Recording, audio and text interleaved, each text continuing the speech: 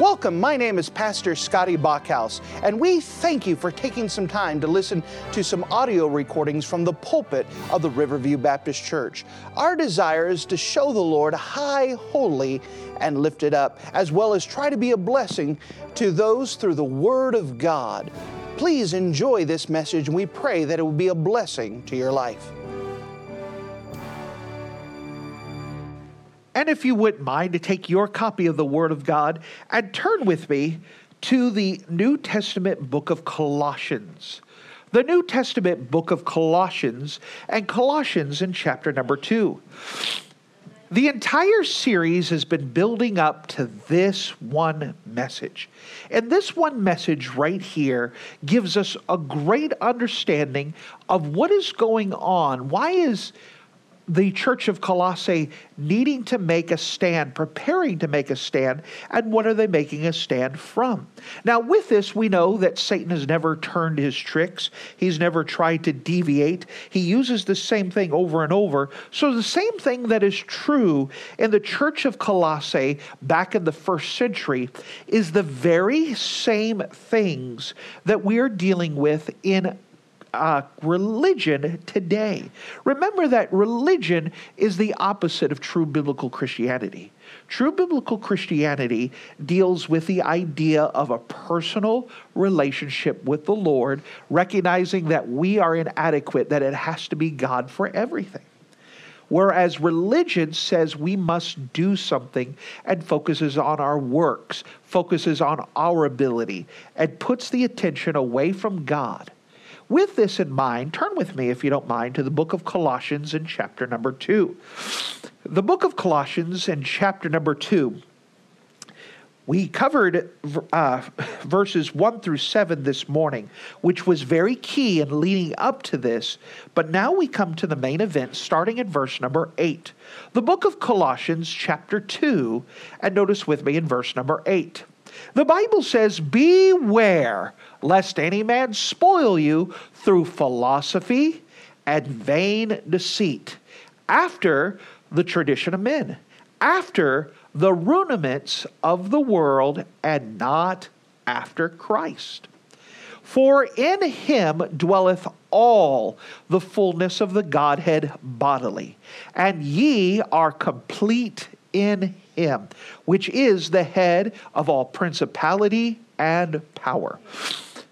And whom also ye are circumcised with the circumcision made without hands, in putting off the body of the sins of the flesh by the circumcision of Christ. Buried with him in baptism, wherein also ye are risen with him through the faith of the operation of God, who hath raised him from the dead. And you, being dead in your sins and the uncircumcision of your flesh, hath he quickened together with him, having forgiven you all trespasses, blotting out the handwriting of the ordinances that was against us, which was contrary to us, and took it out of the way, nailing it to his cross. And having spoiled principalities and powers, he made a show of them openly, triumphing over them in it. Let no man therefore judge you in meat, or in drink, or in respect of a holy day, or of a new moon, or of the Sabbath days, which are a shadow of things to come, but the body is of Christ. Let no man beguile you of your reward in a voluntary humility and worshiping of angels, intruding into those things which he hath not seen, vainly puffed up by his fleshly mind, and not holding the head, from which all the body by joints and bands, having nourishment ministered and knit together, increaseth with the increase of God.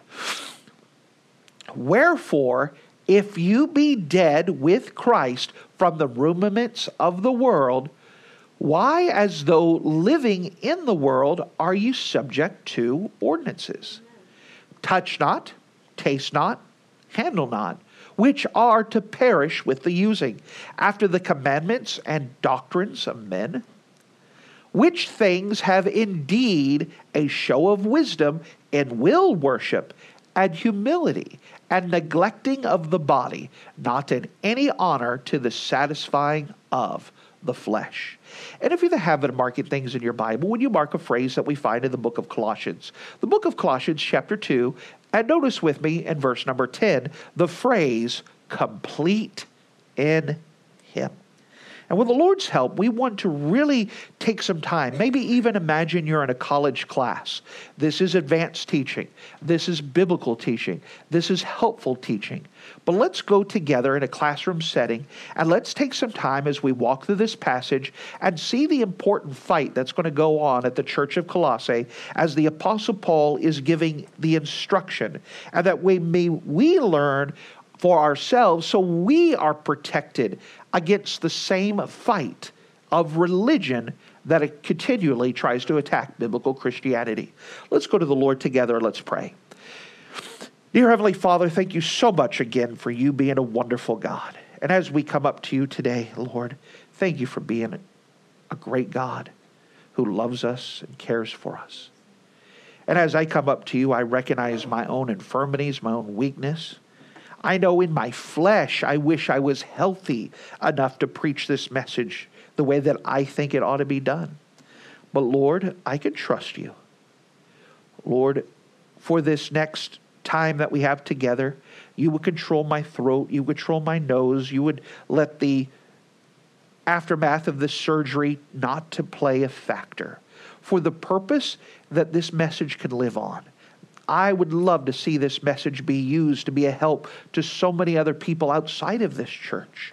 I believe that if we instruct this well and teach well enough, that it would truly be something that's life-changing to so many people who need this spiritual understanding. Because of this, and because of how I see it can be used, Lord, I now sacrifice it to you. Lord, you do whatever you want as you see fit.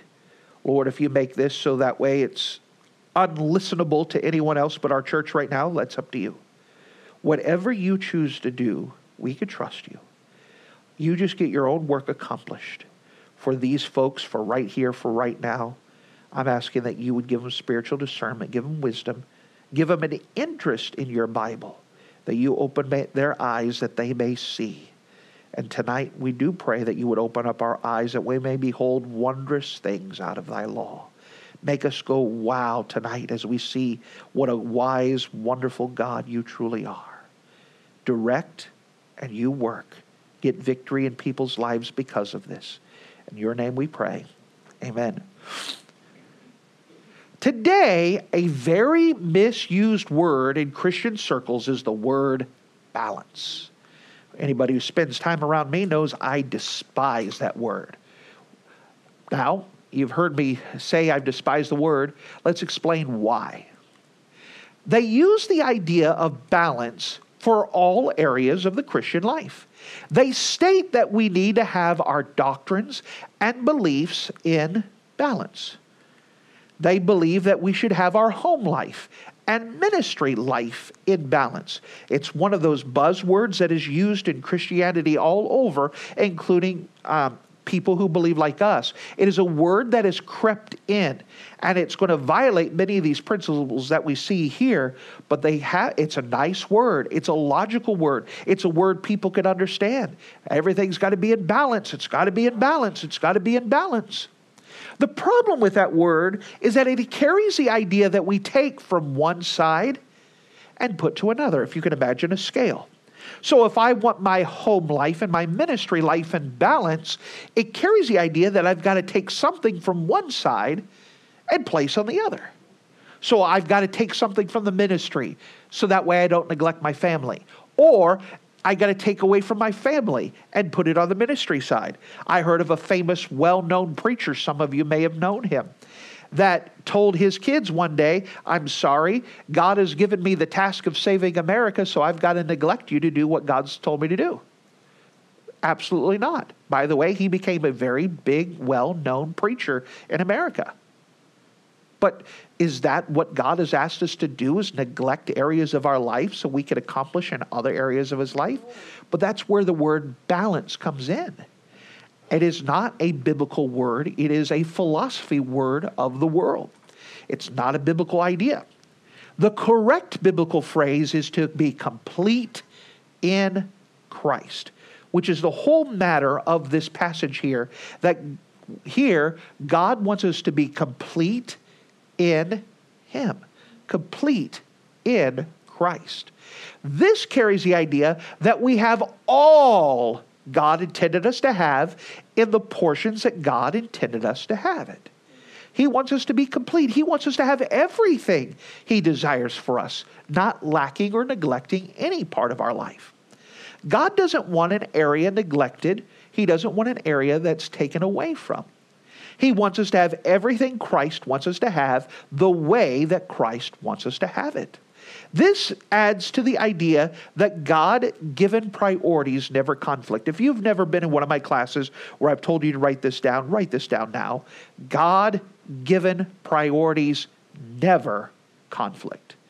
If I could scream that to the housetops, God-given priorities never conflict. What do we mean by that? Well, God has given to me to be a father, a husband, a pastor, and a citizen. Without a doubt, those are things that I'm supposed to do. By the way, if I neglected one of those areas, then rightfully so, people would look down on me, right? I'm to be all of those things the way that God wanted me to be. I'm to be the pastor God wanted me to be. I'm to be the father God wanted me to be. I'm supposed to be the husband God wanted me to be. I'm supposed to be the citizen of the country I reside in the way that God wanted me to be. So if my wife needs me during ministry time, God-given priorities never conflict. I have a responsibility to my wife as much as I do the ministry. So if I'm trying to work on a sermon and my kids come up and say, "Dad, I really need you," is it wasting God's time to pay attention to my kids? No, not at all. God-given priorities never conflict. We have to get this in our mind that we're not neglecting the ministry. We're not neglecting our family if we're to do things God's given us to do. For example, we ask our church folks to be faithful in soul winning. We have organized a Saturday soul winning where people can get together. Am I stealing away from your family time by asking you to go soul winning? No. God-given priorities never conflict. We know that God has given us certain things to do and we can do them. Does that make sense? You make this application in your life. Some of us, including me, need to work better on this. For example, God has given me a body to take care of. If I decide, if God's given me to rest for that day, am I wasting my day by not writing sermons? No. God-given priorities never conflict. So I don't have to feel guilty for taking a day off. Does it make sense? Yep. God-given priorities never conflict. Now, for those of you who are not workaholics, that may not mean a lot to you. For those of you who are, that means quite a bit. Because I know some of you scream in your mind if you have to take a day off. God-given priorities never conflict. And we have to understand that. It is never wasted time for me to spend time with my children as they're growing up. It was not wasted time. I could have been writing sermons or helping more people out. No, God-given priorities never conflict. You see, we're not trying to keep the idea balanced, and I'm balancing my home life with everything else on a teeter-totter, just trying not to fall. I'm supposed to be complete in Christ, doing what God has given me to do for that time, for that period. God-given priorities never conflict. My goal is not to be in balance.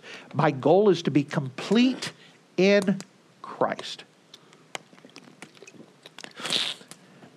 Good.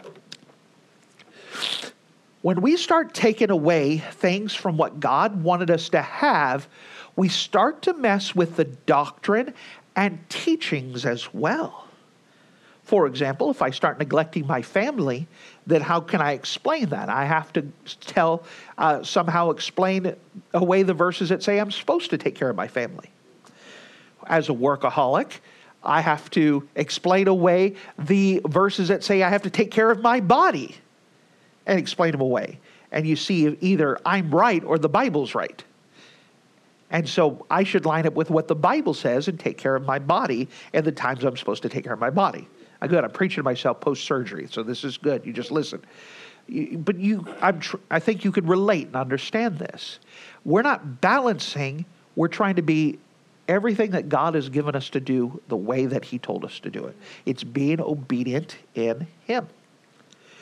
When we start taking away from one side, we start messing with the doctrines. We have to explain away our disobedience in the areas. Then we open the door for cults to prey upon people who are not complete in Christ and the complete our knowledge of Christ. So if you can imagine you are trying to keep in balance, what happens is if you start to lose your balance, you're going to have to find something else to lean on. You become very vulnerable while you're trying to stay in balance. But if you are anchored and complete in Christ, then I'm not vulnerable to someone trying to help me and show me a different way. Make sense? Now, the cult that was at Colossae was an early form of Gnosticism.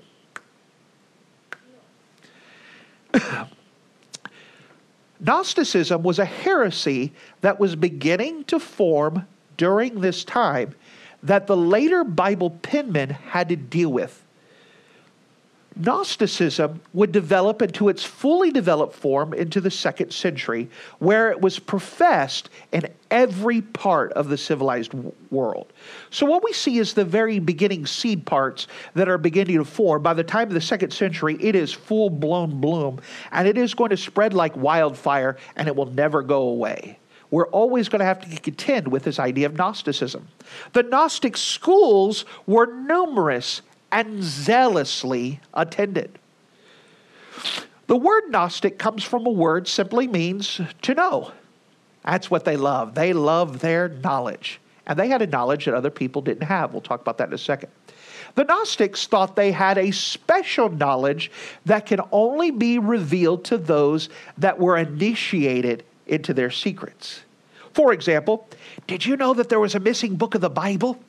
We have it, you don't. You have to be a part of us so you could see this missing book of the Bible. That's Gnosticism. That's part of the cults. That's part of what's going on is they wanted to see people with secret knowledge. God doesn't work in secret. He has openly revealed everything he wants us to know. But people don't like that open knowledge. They want secret knowledge. Why? It puffeth up. I know something you don't know. I know knowledge you don't have. I know about the aliens that have been invading everyone for a while. And they come up with this secret knowledge, and you have to be a part of them to truly understand that knowledge. That is Gnosticism. It may not be aliens. It may be some secret language, missing book of the Bible, other good stuff that they may be interested in, conspiracy theories and whatnot. D.M. Panton outlined the main features of full-grown Gnosticism. By the way, he did this in the 1800s, but the list still is solid. What is full-blown Gnosticism? What are the tenets of it? Historically, it absorbed non-Christian thought into the Christian faith. This is going to be a big deal. That all the time they were borrowing the thinking of the world and mixing it into the Christian knowledge. Philosophically, it lodged sin in matter. Therefore, it repudiated the Creator as either impotent or evil. Gnosticism liked to say that evil resides in the world, meaning in matter itself, whether it's people or things or animals or whatnot. So therefore, the Creator who created things must have either been stupid, powerless, or evil himself to create evil in the world. By the way, that is a common thing even today. People would like to blame God for evil in the world and say he created everything, he therefore had to create evil. See, people become very vulnerable there. Practically, the numerous Gnostic schools prohibited marriage as multiplying and curing matter. If you believe that matter is evil, and by the way, you are made up of matter, well, don't marry so that way you don't have any more matter. Stop having evil little kids. Stop multiplying evil into the world. Similarity, Numerous Gnostic schools prohibited the eating of certain types of food, such as wine and meat, as being inherently evil. That you can't eat this is evil. You can't drink this is evil. And they started to do dietary restrictions, saying that it's not that it wasn't good for you, it was the idea that it was evil and that it's going to produce more evil in the world. Theologically, the Jehovah of the Old Testament was portrayed as the tribal God of Israel. He was denounced as an alien and hostile deity. By the way, this thought still permeates. People imagine that the God of the Old Testament is different than the love of Christ of the New Testament. They think that God of the Old Testament was this mean guy who just loved to rain down fire and kill people if you didn't do what he said. Whereas Jesus is the milquetoast, God is love, and he loves everyone. And they have two separate views of God. This is that Gnosticism. This is that idea. By the way, I told you it started and caught on fire the 2nd century and has never been put out ever since. And by the way, if you have that view of God, you're going to be very vulnerable to attack and people trying to persuade you that what you believe is wrong. Christology, it separated Jesus from Christ, denying both the deity and the humanity of Christ. We know that Jesus is God robed in flesh. He was 100% God and 100% flesh. Gnosticism loves to deny that. They love to say that Jesus was not God. He may have had aspects of God or been filled with a spark of divine spark, but he wasn't really God. And this is something that's always under attack. Inevitably, the belief sank finally into irreparable apostasy. Apostasy is not merely corruption of truth. It is the total change of truth or a complete abandonment of the faith previously held. And we see this over and over, that what happens, they just crash and burn, and their final form is completely different than biblical Christianity. And that it starts again with grabbing more people, developing a different system of belief, but it follows the same suit over and over. The Gnostic cults still exist in modern times.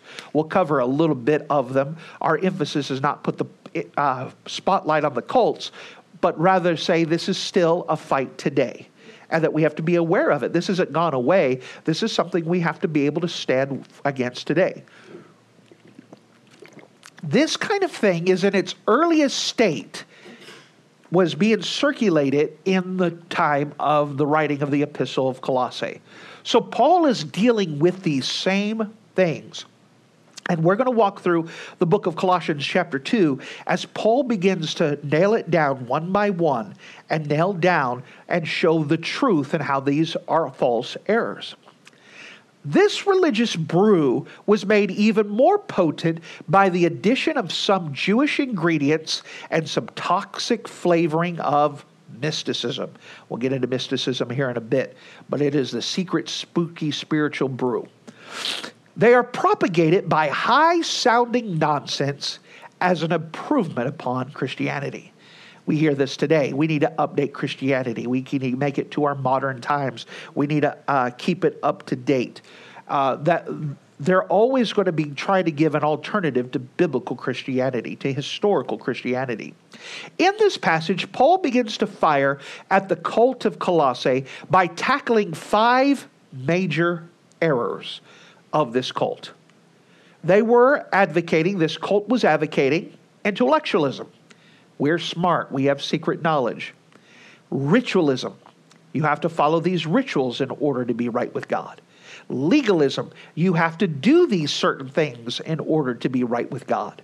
Mysticism. This is a certain way to call God and talk to God and get secret knowledge and secret powers. And asceticism. Not saying that word right, but that carries the idea that we have to abstain from all these things in our life and follow these certain rules. So, let's cover them one by one. The first thing I want to show you in this passage here is this fight against intellectualism. The Apostle Paul says, if you don't mind, in verse number 8, beware lest any man spoil you through philosophy and vain deceit. He warned you, beware lest anyone try to spoil you through philosophy. Philosophy is a big deal. Today, people have their own philosophy. What is philosophy? Philosophy is people's reasoning out of how they view life. And they have a philosophy of life. And you need to be careful with people's philosophy, that if it doesn't match up with biblical theology, that philosophy is wrong. What we should do is our theology should affect our philosophy. Amen. Meaning that how we see God should affect how we see life. People try to take their philosophy and try to make their God match their philosophy. We have to be careful with this. What does the Bible say? The idea of spoil carries the idea of those things that are stolen during a robbery. So it says, beware lest any man spoil you, steal these things. What things? Our belief in Christ, our knowledge of who God is, through philosophy and vain deceit. People want to talk you out of your belief in Christ. They want to explain to you why your belief in the Bible is wrong. In classical Greek, the words used of spoil were used as carrying off a man's daughter. That's what the word spoiled carried with it. You're carrying off a man's daughter. I'm a father of 2 daughters. I would very much feel violated if someone stole my girls. Carried them off, carried them away. So this is that same violation. He says, beware, they're going to steal off something precious to you, and they're going to rob you blind, and you won't even realize it till it's too late. You understand, this becomes dangerous. Those who persuade people to abandon truth for errors are seducers and robbers. Human reasoning or philosophy has limitation. We understand that. We can only reason what we know about, and we don't know everything. Amen. We're very limited. Some truths are beyond the scope of human reasoning. The truth of the Bible that doesn't come from man, but is a product of divine inspiration. So people have a hard time understanding the Bible because they can't reason out that there's a God who wrote all these things. There's a God who was able to predict 200 years before the event certain specific aspects. Those of you who are at camp might remember some of those things God knows everything, but human reasoning cannot rationalize it. They will try to take it away. They'll try to say, listen, the Bible doesn't have miracles, and there's plenty of Bible colleges that will teach that the Bible doesn't have miracles. So listen here. God couldn't predict it what happened, so there happened to be 7 Isaiahs. There were 5 Moseses. You see, the people, God didn't cause the Red Sea to part. What that word technically meant, it was the Reed Sea. And so that Reed Sea was only ankle deep, knee deep. And so what happened is they got there, and God caused a wind, and it just dried up that water. They were able to walk on dry land, which I guess poses a bigger miracle, how Pharaoh's army drowned in ankle deep water. But they're always trying to explain away the Bible. They're trying to explain away and rationalize why the Bible's not true. And all you have to do is Google. Please don't Google. But anything that I say, you're going to find the opposite of Google. Someone is going to explain. Wikipedia is not even better. Wikipedia will say how I'm wrong and they're right, and what a rational explanation is for this. And they want to explain away people's faith. Logically steal your faith in the Lord. Paul calls human philosophy vain deceit. They're lying to you and they're puffed up about it. I'm smarter than you. There's no humbleness whatsoever about it. I'm smarter than you, and you better listen to me because you're a dumb idiot. And that's what they come across as. It was human philosophy that the cute cult at Colossae were marketing. They were selling intellectualism. They were selling human philosophy.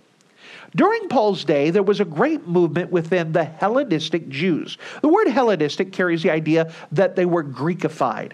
Remember that Alexander the Great, when he conquered the world at 330 BC, he went around spreading Greek culture, Greek city, Greek alphabet, Greek language, Greek everything.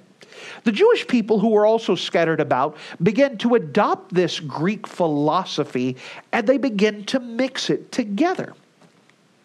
These Jews admired Greek philosophy, which Greek philosophy, they just love to think.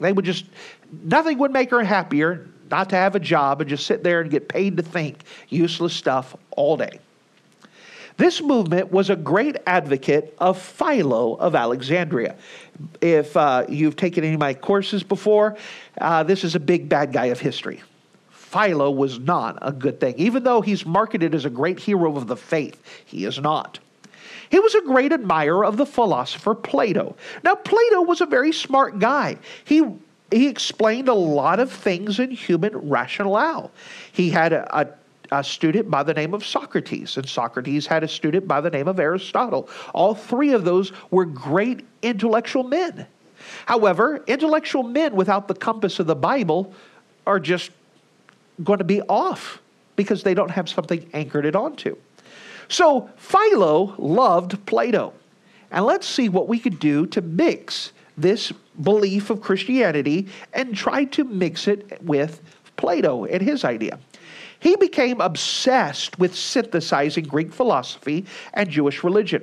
He employed allegory and Platonic philosophy to his exegesis or interpretation of the Scripture. All right, those are big words. What does that mean? That means you don't see Scripture as literal. What you have to do is you have to think about it, man. And you just have to let the butterflies align, and you just have to let it just settle for a while. And you concentrate on it, and eventually a great truth would just emerge from the words, man.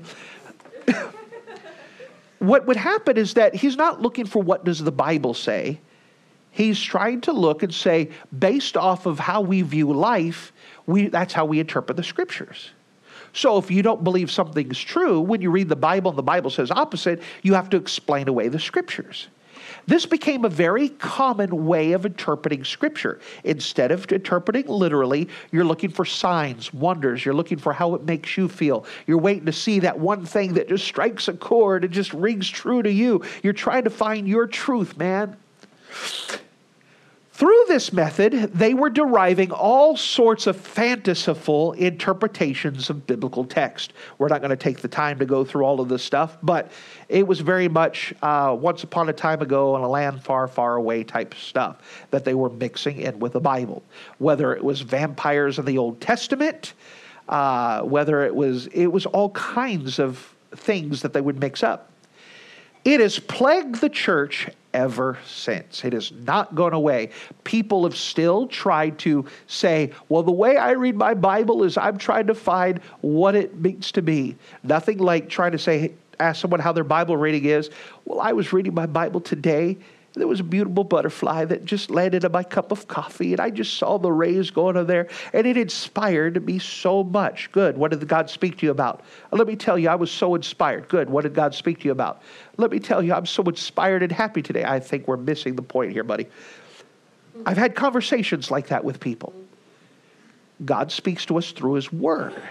I appreciate nature, and I appreciate that God is a good God, the God of creation. But He speaks to us through His Word, not through coffee. I don't care what kind of latte milk that you have that swirls together and makes a little heart or two hands praying or whatever else. God chosen to express truth through words. The tradition of man, as it goes on, it talks about in verse number 8, beware lest any man spoil you through philosophy and vain deceit, after the traditions of men. The tradition of man is a neutral word of passing down the teaching to a student. So on its surface, what it is someone teaching another person. It's a neutral statement as it is. But in this case here, it refers to the cult's claim to be able to transmit secret Gnostic mysteries to its initiative. So what they do is that, hey man, instead of going to that church where they preach the Bible, if you really want to know secret knowledge, you come join us. And if you join our club and do the sacred handshake and then you match the steps and you get to the 13th level, we'll open it up and let you know the secret knowledge that we have. And people like, man, I want that secret knowledge. It's better than reading my Bible. And by the way, it is. You know, by reading your Bible's work, that's why a lot of people don't do it. They'd rather work hard to get some secret knowledge that they didn't have to work for by themselves. They want someone to tell them magical knowledge rather than them spend time in asking God to open their eyes to behold wonderful things out of their law. The expression rudiments of this world seems to refer to the elementary lessons in divine truth that make up so much of the Old Testaments. The rudiments of this world. That's a great expression. The Jewish religion was designed basically for a biblically illiterate people. The Old Testament was written to people who didn't know their Bible. Now, as you look at that, think about it. Okay, yeah. Did Adam know his Bible? There was no Bible to know. Did the Jewish people wandering in the wilderness know their Bible? No. Did King Saul know his Bible? Did all the kings and chronicles of Israel? No. So you see, we're writing to a lot of people who did not know their Bibles. And so God was communicating basic truths to help people who didn't know their Bible, to bring them from the known to the unknown, to bring them along. It's not doctrinal courses, it is elementary courses.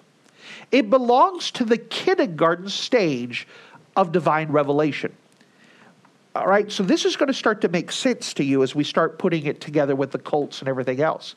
They're stuck in picture books because that's all they could read. Some of you have never read a college textbook.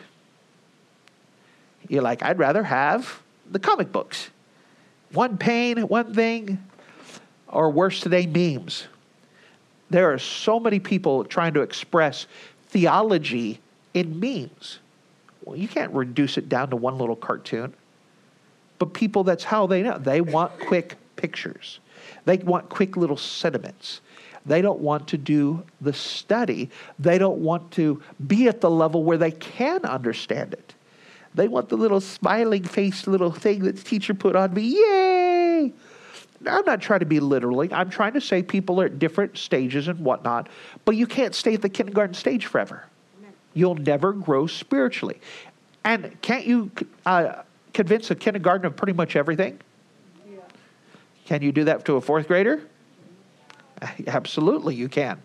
They're very easily deceived. We have to get them to advance spiritually. It majored in the use, speaking about the Old Testament, of tangibles, something you could touch, see, deal with, like the tabernacle temple. So they couldn't understand that Jesus Christ was going to die for us, that he was going to be robed in flesh. So God gave them a picture. Here's a picture of the tabernacle. Here's a picture of the brazen altar. Here's a picture of the brazen laver. Here's a picture of the candlestick. All of those were pictures because they needed a picture book, because they couldn't understand concepts that were not in front of them. They had to have rites, rules, and regulations. All right, we're going to give you 613 rules. Now, we're going to expand upon this. Why does anyone need 613 rules? Because they're children. Amen. How many of you adults have on your refrigerator at home a list of rules to keep you in line? I will not cheat on my wife today. Whew, I'm glad I read that one today. That could... Do I need a reminder of that? Why not? Because I'm an adult. Those of us who have children, we have to keep reminding the kids of the rules. Why? They're children. Yeah. They need rules. All right, new rule. Don't climb up in the middle of the night to go grab the Pop-Tarts and lick all the icing off and then put it back in the box. New rule. Why do you have to have a rule like that? Because they're children. Adults who are mature don't need rules to do what's right. Does that make sense? So what we're dealing with is biblically illiterate people who need to be told what to do because they were immature. So we're going to tie this in. So if some religious group starts majoring in the Old Testament and starts working that to say this is how our religion operates, then we know that we have a problem. Because the Old Testament is not for mature people, it is for babies. It's for kindergartners. It's for people who are not spiritually mature. You understand? Okay. I'm hoping this is setting them light bulbs on to kind of explain what we're doing compared to them. The whole system is suited to the picture book stage of Revelation. They don't have a Bible to refer to. They don't have the Apostle Paul to interpret. They don't have the book of Hebrews. They're at the place where they're just barely getting out of bed, taking care of themselves. They have to have a rule that says, listen, don't kill. Why? Because, it's like you have a rule with the kids at your house. Don't hit your brother. Why is that a rule? Because they're going to hit the brother if you don't tell them don't hit your brother. We as adults can laugh at that because we dealt with our kids. Yeah. Or maybe you had the problem of not hitting your brother. And you knew you're going to get in trouble and you hit him anyways. You understand? There should be a maturity that goes up now. These elementary lessons had their time and their place, but have been replaced with the gospel. The gospel has replaced all of it. Now, we understand with the gospel becomes a lot more maturity and intangible. We have never seen Christ. And yet we're expected to believe in something we haven't seen. Why do people have a hard time with that? Because they're kindergarten level. But those who have maturity can understand the concept that God robed himself in flesh and died on the cross to pay for your sins and mine because I could not do it myself. And I could readily accept that even though I don't have a picture book in front of me. Does that make sense? They belong to a time where people of an infancy of faith who could only handle milk. That's why when we read inside of the New Testament, we get a lot more stronger doctrine. Because we should be able to handle it because we don't need pictures. We can understand concepts. This age is for grown-ups who can handle the meat of the word. The rudiments of the world represent a retrogression, not an advancement. So if you take someone like Seventh-day Adventists, Mormons, even Catholics, that go back to the Old Testament picture system, it is not improving in Christianity, it is bringing it back. All of this was ridiculous because it was not after Christ, which is the whole idea. Beware lest any man spoil you through philosophy and vain deceit, after the tradition of men, after the rudiments of the world, but not after Christ. That's the whole heartbeat. Is it following after Christ? Their thinking either left him out or misrepresented him completely. Yet the Gnostics were offering it in terms of human reasoning. Hey, we're going to explain it better. Doesn't it make more sense the way that we say it? Oh, sure. Because they're showing them picture books instead of bringing them maturity. In Christ dwells all the fullness of the Godhead bodily. Notice the next verse, verse number 9. For in him dwelleth all of the fullness of the Godhead bodily. What does that mean? That Jesus Christ was God robed in flesh. And every aspect that God had, Christ had. Jesus is God robed in flesh. The Godhead has set up permanent residence in the body of Jesus. They are the same people. You cannot separate them. They are one and the same. The church is also his body. Christ is the head of the church. This truth is more clearly developed in Paul's letter to the Ephesians, talking about this relationship of Christ and the church and the importance of it. Again, another intangible that we can understand with maturity. The cult of Colossae was offering to complete the Christian believers with a secret knowledge. The truth is we're already complete in Christ if we're following after him. Now, you've been patient with me. I've got 5 points. That was the first one. But I told you this is more college level. But this is necessary. So if you continue to be patient with me, God's given me grace with my throat, with my nose. Let's go on. And I think the rest of it should flow a little bit more smoothly. We notice that next of all, if you don't mind, in verse number 10. If you don't mind, notice with me in verse number 8. Scratch that. Verse number 11. Thank you for your patience. In whom also ye are circumcised with a circumcision made without hands, putting off the body of the sins of the flesh by the circumcision of Christ. Notice, if you don't mind, as we jump down all the way up to verse number 17. Which are a shadow of things to come. What we understand here is Paul is hitting this second point, that he is explaining that the Old Testament things were a shadow of things to come. And what he's going to deal with in this segment here is dealing with ritualism. Ritualism, verses 11 through 17, is going to deal with this idea of ritualism. What is ritualism? Ritualism has the idea of certain rituals you must do in order to be saved or be right with God. The Old Testament system operated in rituals. They had lots of rituals. The death of Christ rendered all Old Testament rituals obsolete. When Christ died, the veil of the temple was supernaturally rent in two, symbolizing and heralding an end to all the rounds of ritual. That we no longer have to go to the temple to get access to God. We have access to God to ourselves. We don't have to do a special magical handshake. We don't have to bring a sacrifice. We don't have to make an offering. We don't have to do any of those things the Old Testament people had to do in order to be with God. Elementary school was now closed. The Old Testament picture book would not serve as a source of illustration for New Testament truth. We are no longer occupied with types and shadows. By the way, the temple, was the temple Christ? It was a type of Christ. It was a picture. It was a shadow. Was circumcision Christ? No. But it was a type of Christ, a picture of Christ, so people could understand the relationship between God and his people, that it was very special, that they were set apart.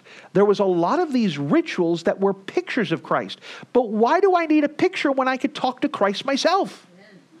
For example, in my wallet, in my phone, I have a picture of my wife. Would I rather hang out with a picture of my wife, or would I rather hang out with my wife?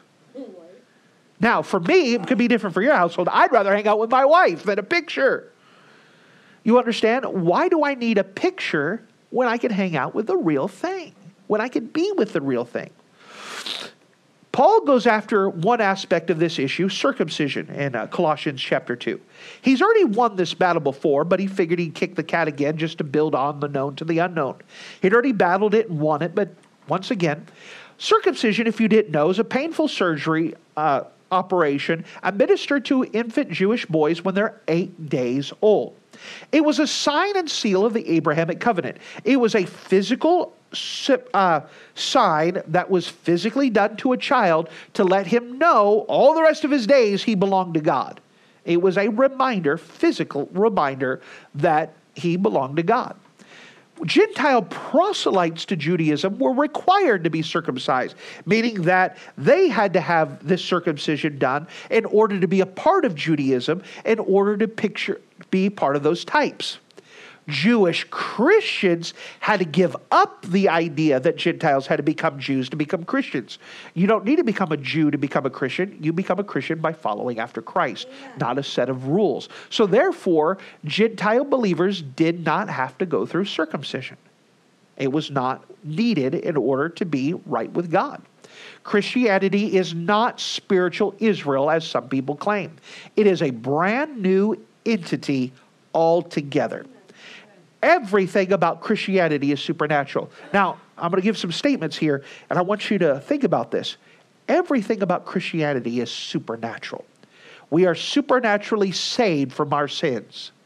We're not ritualistically or ceremonially saved. We are supernaturally saved. I am forgiven by Almighty God who forgave all of my sins. Nothing else could do that. That was God and God alone. We are supernaturally born again. To have the Holy Spirit, who is God, come to live inside of me and make me a new creature when I become born again. I can't work that up myself, and no ritual can make me born again. It is the moment that I accept Jesus Christ as my personal Savior, that He accepts me, and to prove that I'm accepted, He puts the Holy Spirit, who is God, into me and part of me, never to be taken out. That is supernatural. We could live supernaturally by the leading of the Spirit. I don't have to trust myself. I could trust God's supernatural leading. Everything about the Christian life is supernatural. One day we will supernaturally be raptured out of this world. It's not going to be a physical device or some time machine or vortex that we build. God's going to say, let's go. And we're going to be gone. Supernaturally, meaning that God did it outside of nature. Praise the Lord for that. Everything about Christianity is supernatural. In the view of this, the idea that a ritual could have any saving or sanctifying value, whether it be the Jewish rite of circumcision or the church ordinance of baptism, is false. There is no ceremony to make me supernaturally saved. There is no ceremony or ritual I could do to make me born again. That is God's job and God alone. I don't have anything to do with it. I just accept the free gift that He gave me, and He does all the work. It is God's work to do. I can't do anything to help Him out or to go alongside with Him or to do it for Him. He has to do it Himself. In Colossians chapter 2, as you go through that passage, he then turns to baptism. Baptism is a picture of what Christ did for us rather than the ceremony of doing anything to merit favor with God or transfer saving power. For example, when we baptize people here, before they can be biblically baptized, they first have already trusted Christ as their Savior. You say, then why are they baptized? It doesn't wash away their sins. It doesn't make them a new creature. Then why get in there? Just to see if you're going to be obedient in front of people, to get into a tank of water that doesn't save you, and to do it because God said so? It has no saving merit. It just says, I'm willing to follow Christ in whatever He's given me to do. God did the work already by saving me, and I accepted that free gift. Baptism doesn't save anybody, nor does it keep me saved, nor does it wash away my sins. Rituals do not save. And yet, how many Christian religions out there claim that you have to be baptized in order to be saved? Once again, this thing has already been wrapping itself into Christianity for a long time. In verse number 13, it is Christ who quickens or saves us. The uncircumcision was our state that we had no covenant or promise from God. We were withheld hope, and yet Christ forgave us anyways. As people who were Gentiles, why would God even mess with us? The only reason is because He loved us. There was nothing I could do to make myself accepted in God. He paid my price. He gave me new life, all because of His goodness. Verse 14, it talks about the handwriting of the ordinances. This is the case against us. This was the sin that was blotted from our account. The phrase blotting out is a reference to a custom that was very common in Paul's day. This phrase had to do extensively with the records written on papyrus. Papyrus is reed paper that was pressed and dried, then used as a writing material. Sometimes it was necessary to erase the writing and then to write something else in its place. The first writing was blotted out by wetting the face of the papyrus carefully with water. Then when it was moistened, rubbing it gently until the surface was peeled away and the tiny balls of damp paper. This removed the top layer of the papyrus, and when the material dried, the second message was to be written. The law that ruled from Moses to Christ was blotted out by the redeeming work of Jesus Christ. That the rules and what I was guilty of, for the wages of sin is death, when Christ died on the Calvary, He blotted all of that out. He paid my price, never to be owed anymore. I'm going to fast forward past this other stuff. You could go back and see our things about manuscript writing and our history of the Bible thing for more details. In verse 15, Jesus triumphed over the principalities and powers and dark forces. They are all subject to Christ. May I remind you that we don't live in a duology, meaning that the forces of good and the forces of evil always have to be in balance, or the world's going to cave in and whatnot. There's no such thing. Christ is the boss, and all of them have to bow to Him.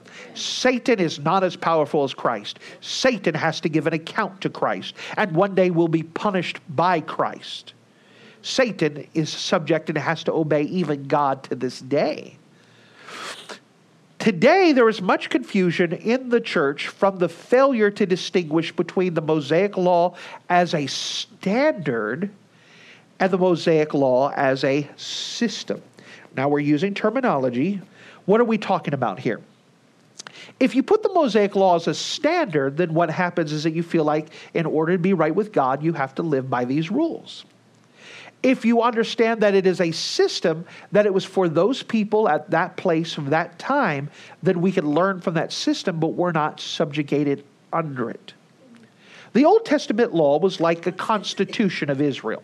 We're familiar with a constitution in America. We have a constitution that rules us.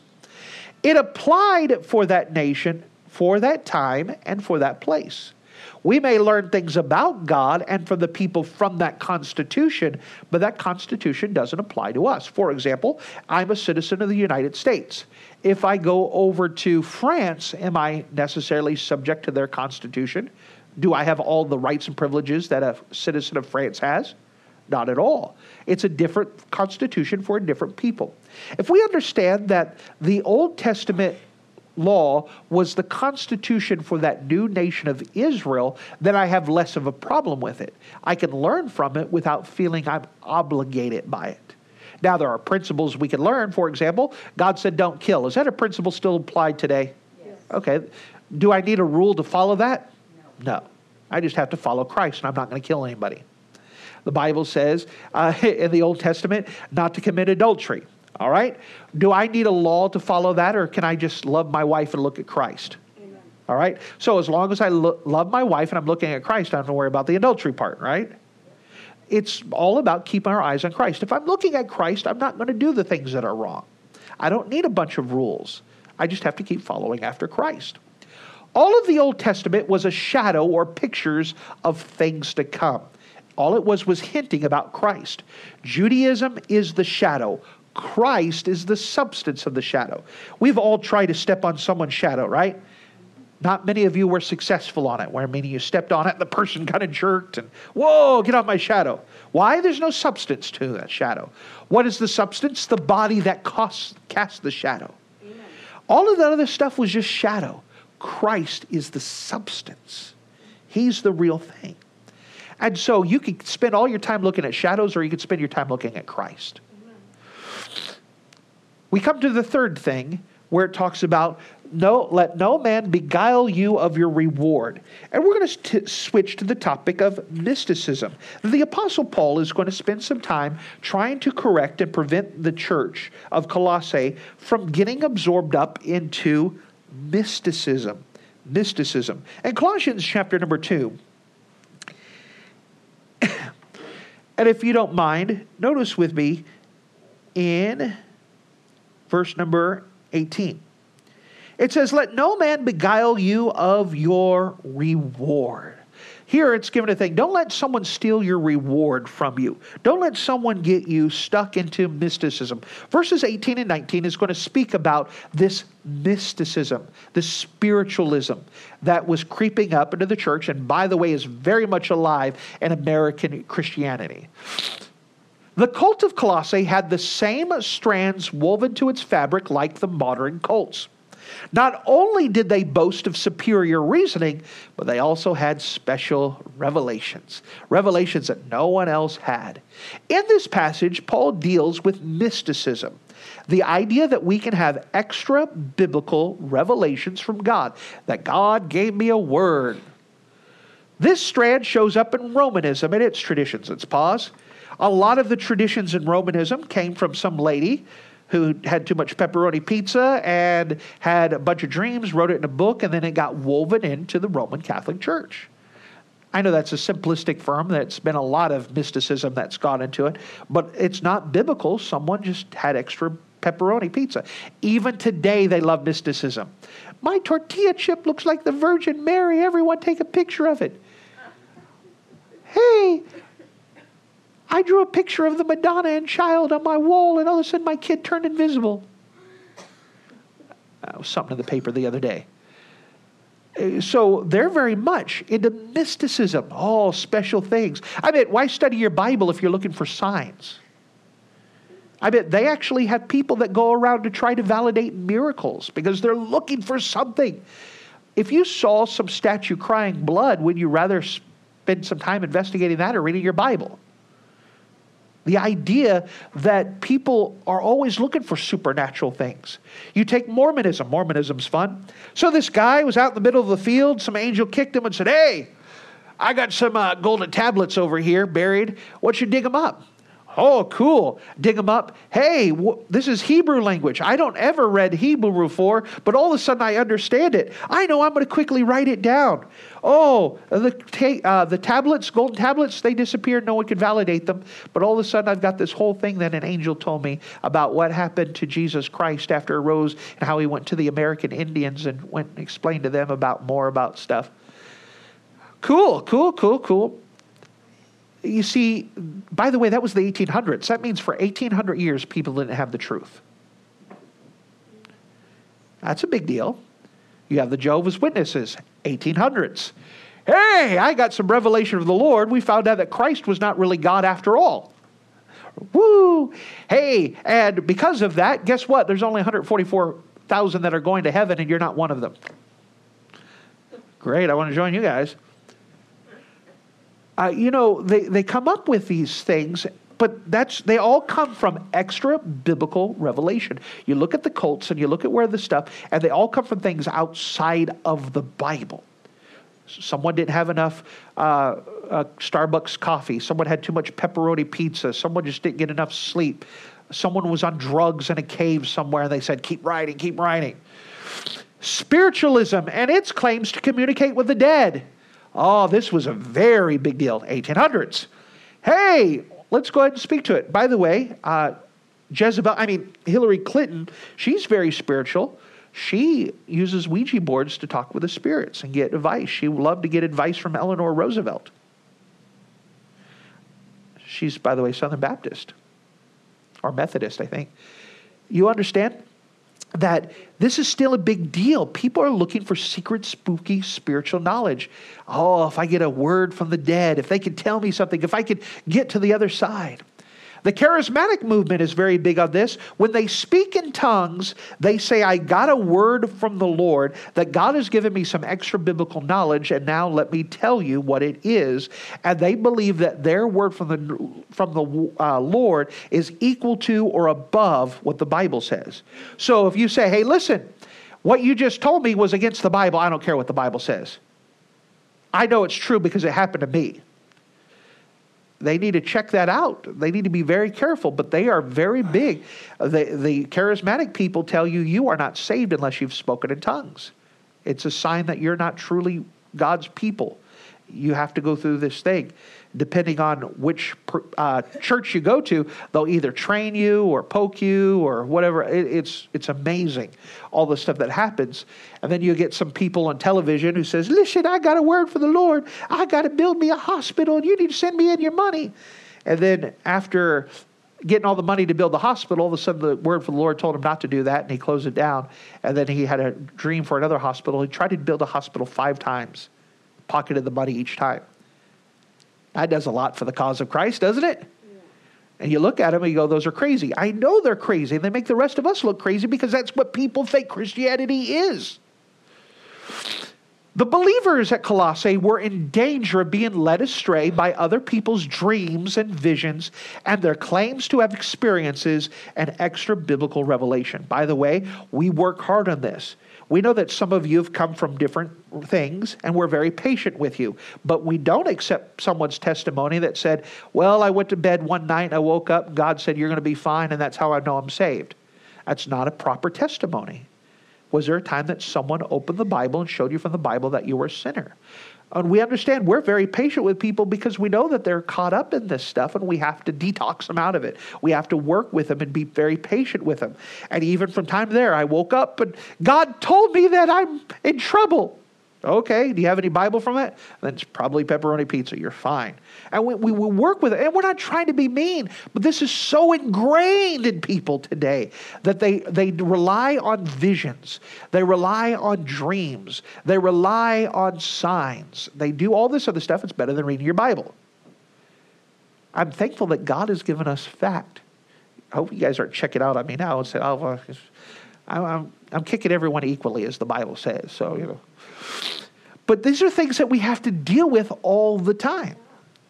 Now, even though Christianity is supernatural, dealing with a supernatural person in Jesus and the Holy Spirit, there's another supernatural dimension in the universe headed by Satan and another supernatural being. He is motivated by the hatred of Christ, and he is determined to deceive the very elect. So if you have a spiritual force that hates God and knows that people are gullible, do you think that he's going to do everything he can to give them experience? Yeah. Absolutely. So many people naively believe that if it's supernatural, it has to be of God. I can't tell you, I've had missionaries who show up to the charismatic movement, and they go, they listen to all the people speak in tongues, and they turn around and say, that is the most filthiest language I've ever heard in Chinese ever before. Oh, was that from the Lord, or was it from someone else? You understand? Where is it coming from? What is actually being said? Just because it's supernatural, and by the way, there's a lot of supernatural out there, it doesn't mean it's from God. Amen. Satan loves supernatural experiences because people are easily distracted. If you saw a ghost, you'd be worried about the ghost that you saw for years rather than read your Bible. Yep. Satan knows how to deceive people. The word beguile means to defraud. It carries the same idea of an umpire's decision against a competitor. So someone says, well, I think I'm true on the Bible, but what happens is that someone beguiles you, overrules. You're not safe. You're out. And overrules that decision. You let someone overrule your thought. Well, I guess it really was a ghost that sent from God that told me I had to go kill my mother. Okay. I had a young man, he went to the Marines, and we already know that the Marines already reprogram your mind. He went to Bible college for a short time, and then he believed in the middle of the night that God sent him to go burn down the local porno shop. Well, that didn't do well for the Bible college. I mean, what are we trading out there? No, this guy wasn't us. And you know what happened? The porno shop was falling apart. Guess what? The insurance money came in and they built it bigger and better. Did it really help out? Not at all. It gave us a black eye. You understand? But he just felt convinced. God told him in a dream that he had to go burn it down. We have to be very, very careful out there because this is what people are doing. It overruled natural decision. It overruled. He defrauded them, stole it from them.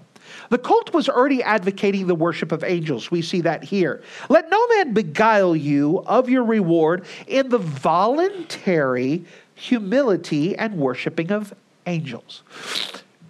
Those who were practicing this forbidden activity, by the way, as a reminder, the Bible forbids you to worship angels.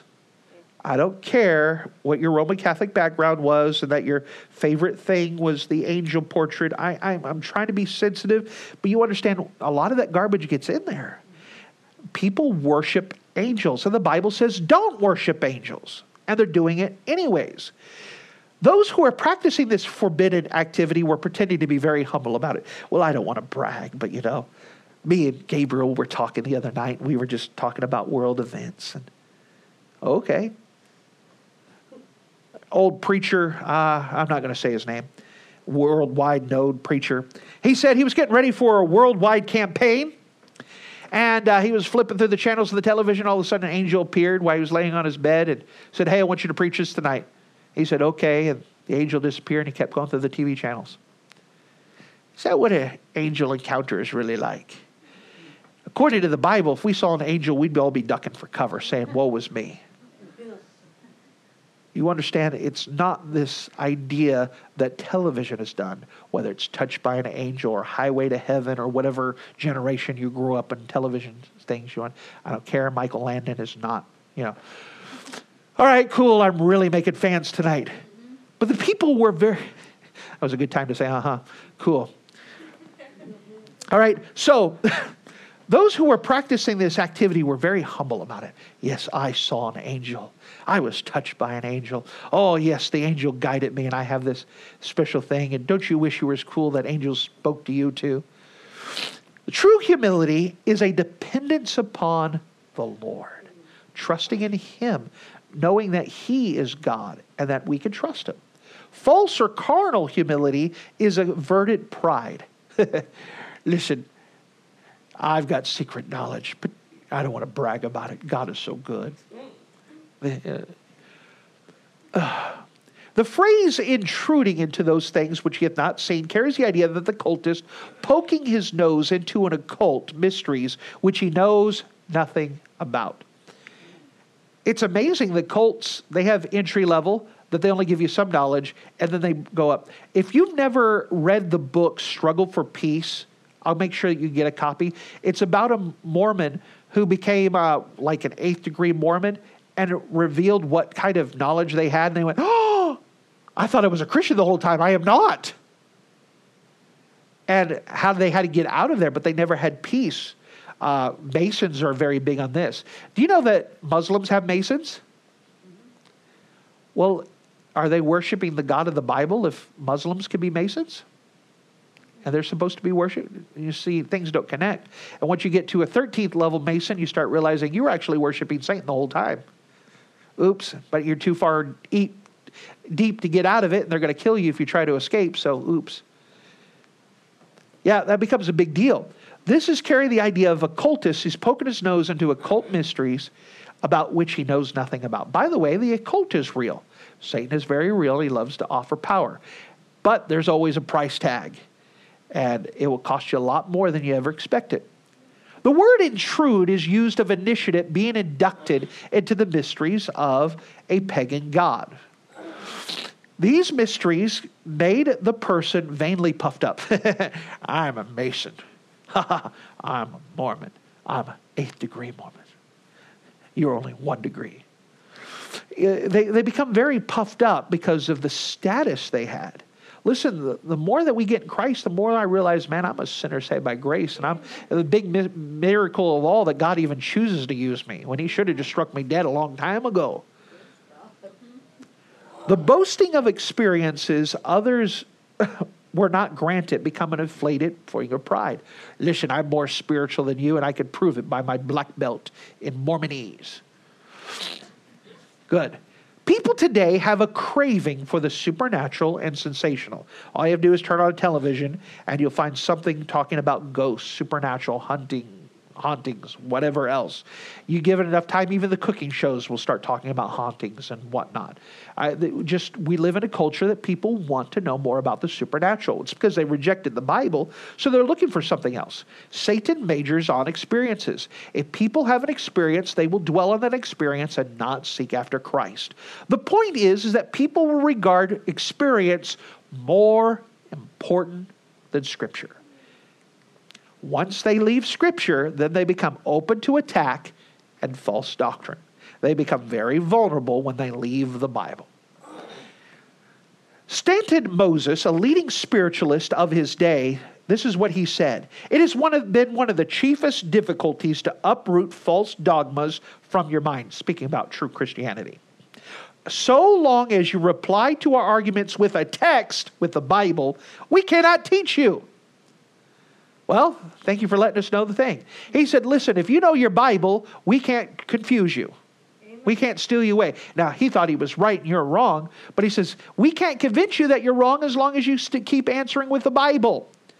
So once again, the greatest thing you do is a daily basis is to read the Bible for yourself. You need to know what the Bible says so they can't fool you. You need to know what it says, not what your pastor believes it says or what you think the church believes. What do you know about the Bible for yourself?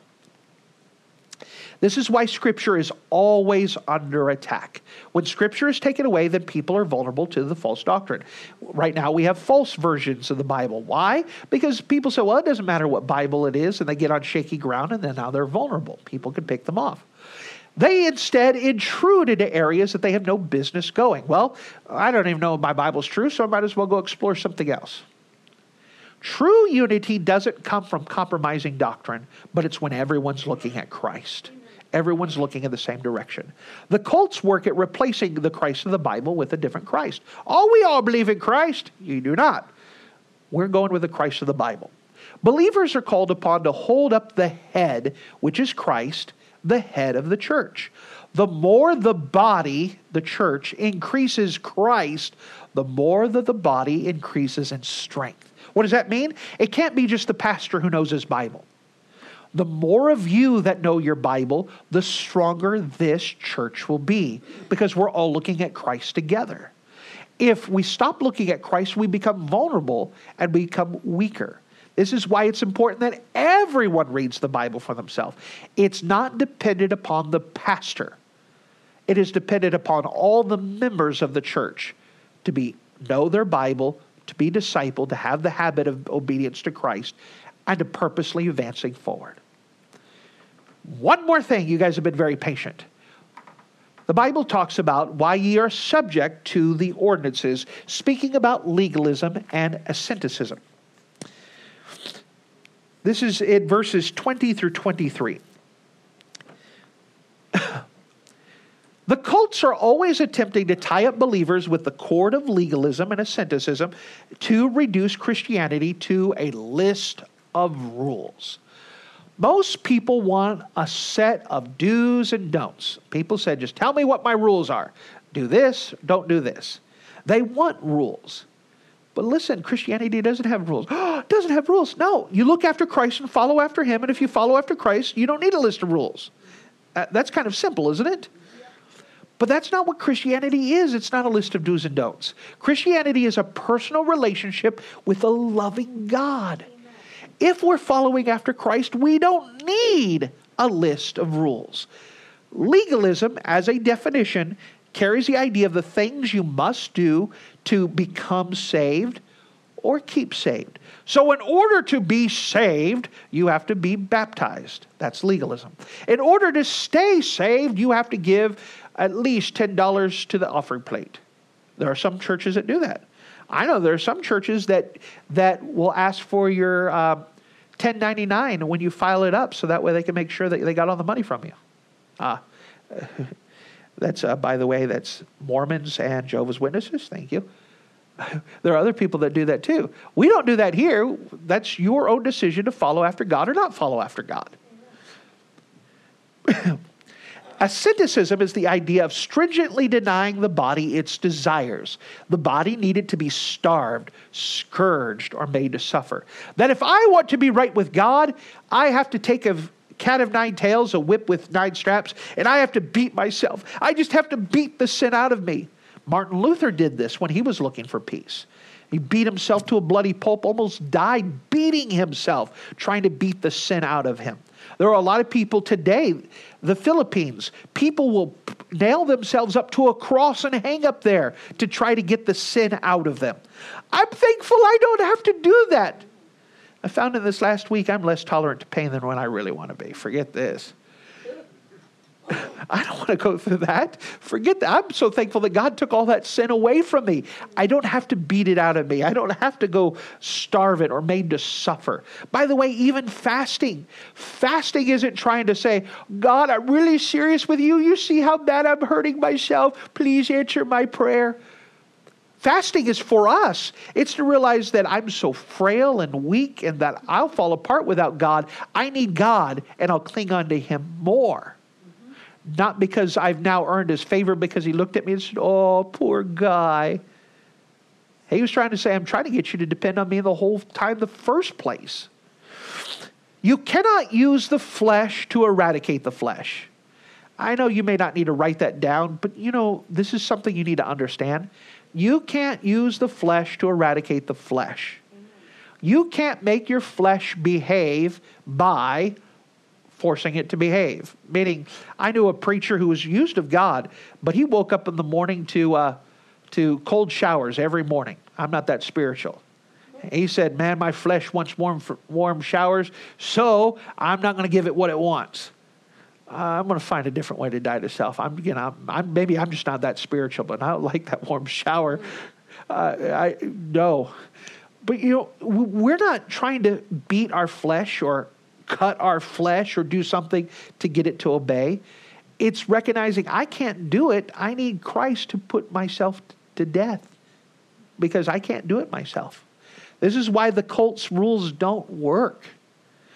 Our part is to be dead with Christ, to allow Christ to guide and direct our lives. The word rudiments, once again it's used again, carries the idea of elementary rules. Trying to live according to a set of rules is childish stuff. We've kind of go back around. You don't need a list of 613 rules. You need to just follow after Christ. Make it simple. If you need a list of rules and things to do and things to don't, this is why some people, when they try to make standards, the list of rules. The idea of spirituality is how long your dress length is. Then you've gone beyond what the Bible says. You're putting spirituality into a list of rules. Standards are there to protect us, not to show our spirituality. But trying to live to a bunch of rules is childish stuff. Now, by the way, if you're following after Christ and I'm following after Christ, Christ is not going to tell you something different than he told me. For example, you're going to I don't think I should go to church 3 times a week. Well, if you're going to be biblical, they met every day. How about that? But, people will come up with something of why they're not supposed to obey. Well, listen, if you're looking at Christ, I'm looking at Christ, we will be following the same thing, moving together in unity. Good. We should mature past a set of rules. Yes. We should mature to the place where our eyes are upon the Lord and we follow after him. Once we start along a road of rules and regulations, everything else has to be spelt out in greater detail. By the way, this is where our Baptist realms start going into. I know a church sort of nearby that now doesn't allow people to come in if they don't have dresses on, if they're ladies. Well, what if they're not saved yet? They may not know any better. They might not, we're a hospital. We're trying to help people that are hurting. Amen. But once you start doing that, then you start going, how far does the dress go? Does it go between here? Does it go here? Do you wear leggings underneath it? You start to have to spell out every single little rule. Does it make sense? Yeah. Now, I understand for certain things, we put in rules for the idea of influence. For example, forgive me, we say for men, we're asking you to wear ties even on Wednesday night, who are leadership. If you're not leadership, it doesn't apply to you. You just come as you are. But for those who are leaders, we're asking you to do that for the idea of influence. Does that make sense? Not for the idea of spirituality, but for the idea of influence. But if you're not a leader of the church, we're just glad to have you. Keep coming. No problem. Does that make sense? We're not trying to dominate people's lives. We're trying to get people to look at Christ. And if you're looking at Christ, we'll have no problems with you. Amen. That makes it simple, doesn't it? Yeah. You just go step by step by step. Just keep your eyes on God. Just keep looking at him. I'm thankful that God makes it simple. We make things complicated. By the way, we like to make things complicated all the time. Amen. Keeping things simple. New Testament deals with principles and not a list of rules. For example, there are some things we might be well advised not to touch, like alcoholic beverages. We know that there's no passage in the Bible that says, thou shalt not drink alcoholic beverages. But there's enough principles in there that say, you know what, I'm not going to do it. I don't need a list of rules. Well, preacher, smoking's not in the Bible, so I can go ahead and smoke. But there's a principle in there. You don't need a list of rules, big baby. Look at Christ. And ask his permission. If you get his permission, you do whatever, because you're going to have to stand before him. Amen. Preacher, should I get a tattoo? Listen, look at Christ, follow after him, and it makes things simple. We don't need a list of rules and regulations. There are principles God has already given us in the Bible to kind of guide us. He didn't leave us helpless. He said, here's some principles that you live by the principles, look at me, and you're fine. He kept it simple. I'm glad I don't have to carry a rule book and say, wait. My boss just asked me to do something I didn't think was right. Hold on. Hold on. Before I answer you, I could say, I'm following after Christ. Lord, give me wisdom. And I can expect that if I've been living the principles, he'll give me the right answer. Does that make it simple? Yeah. I don't have to follow with a rule book. We don't need a list of rules as if we were 4-year-olds. The Christian has been set free. That's a big deal. We don't have to do this and do that and do that, do that. We are free. We have the liberty to follow after Christ, the liberty to follow after him. Man-made rules like touch not, taste not, handle not, which is in that passage, perish with the using. What does that mean? That means eventually they're going to mess everything up. You put a bunch of rules in there, people are going to find it. And there's lots of people, maybe some of you are like that you would always look for the loophole. You would spend a lot of time trying to find how you get around it just because. An interesting observation is that when doctrine, the word doctrine is referring to God's teaching. It's always in the singular case. That's why we believe in Bible doctrine, not Bible doctrines, not this plural. When it deals with false doctrines or the doctrines of men, it is found in the plural. What does this teach us? God's teaching is one superb organic whole. There's not many Bible doctrines, there's one doctrine. And we follow after Christ. And we learn about what does the Bible say about Christ? What does the Bible say about God? What does the Bible say about angels? What does the Bible say about the Bible? We learn those things, but there's only one doctrine because it's an organic whole that belongs together, not separate issues. The system of rules and regulation breaks down because of what it comes from. Men. Men make things complicated. A show of wisdom is talk. They desire to have a reputation. Now we're talking about the people who know all these things. To enhance their reputation for holiness, they neglect their bodies. There are a lot of people who like to show how spiritual they are by how they've neglected their bodies. I've been fasting for 40 days because I want to be close to God. Man, here's a cheeseburger.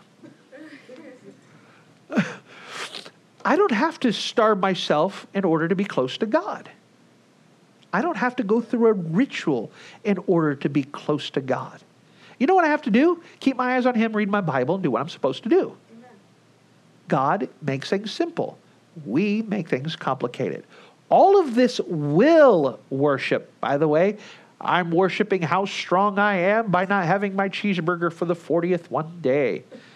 They're showing how their will is being worshipped. I got the willpower to be spiritual, which means self-imposed or self-inspired worship. It was a personal choice and not of God. God told me I could eat a cheeseburger. If I choose not to eat a cheeseburger, it's my personal choice, not because I'm trying to get closer with God. Amen. I want a cheeseburger now. In the end, flesh is there as fierce, as strong, and as wicked as ever. Why? You can't put flesh to death by the flesh. Amen. It can only be put to death with God. I can't make my flesh die.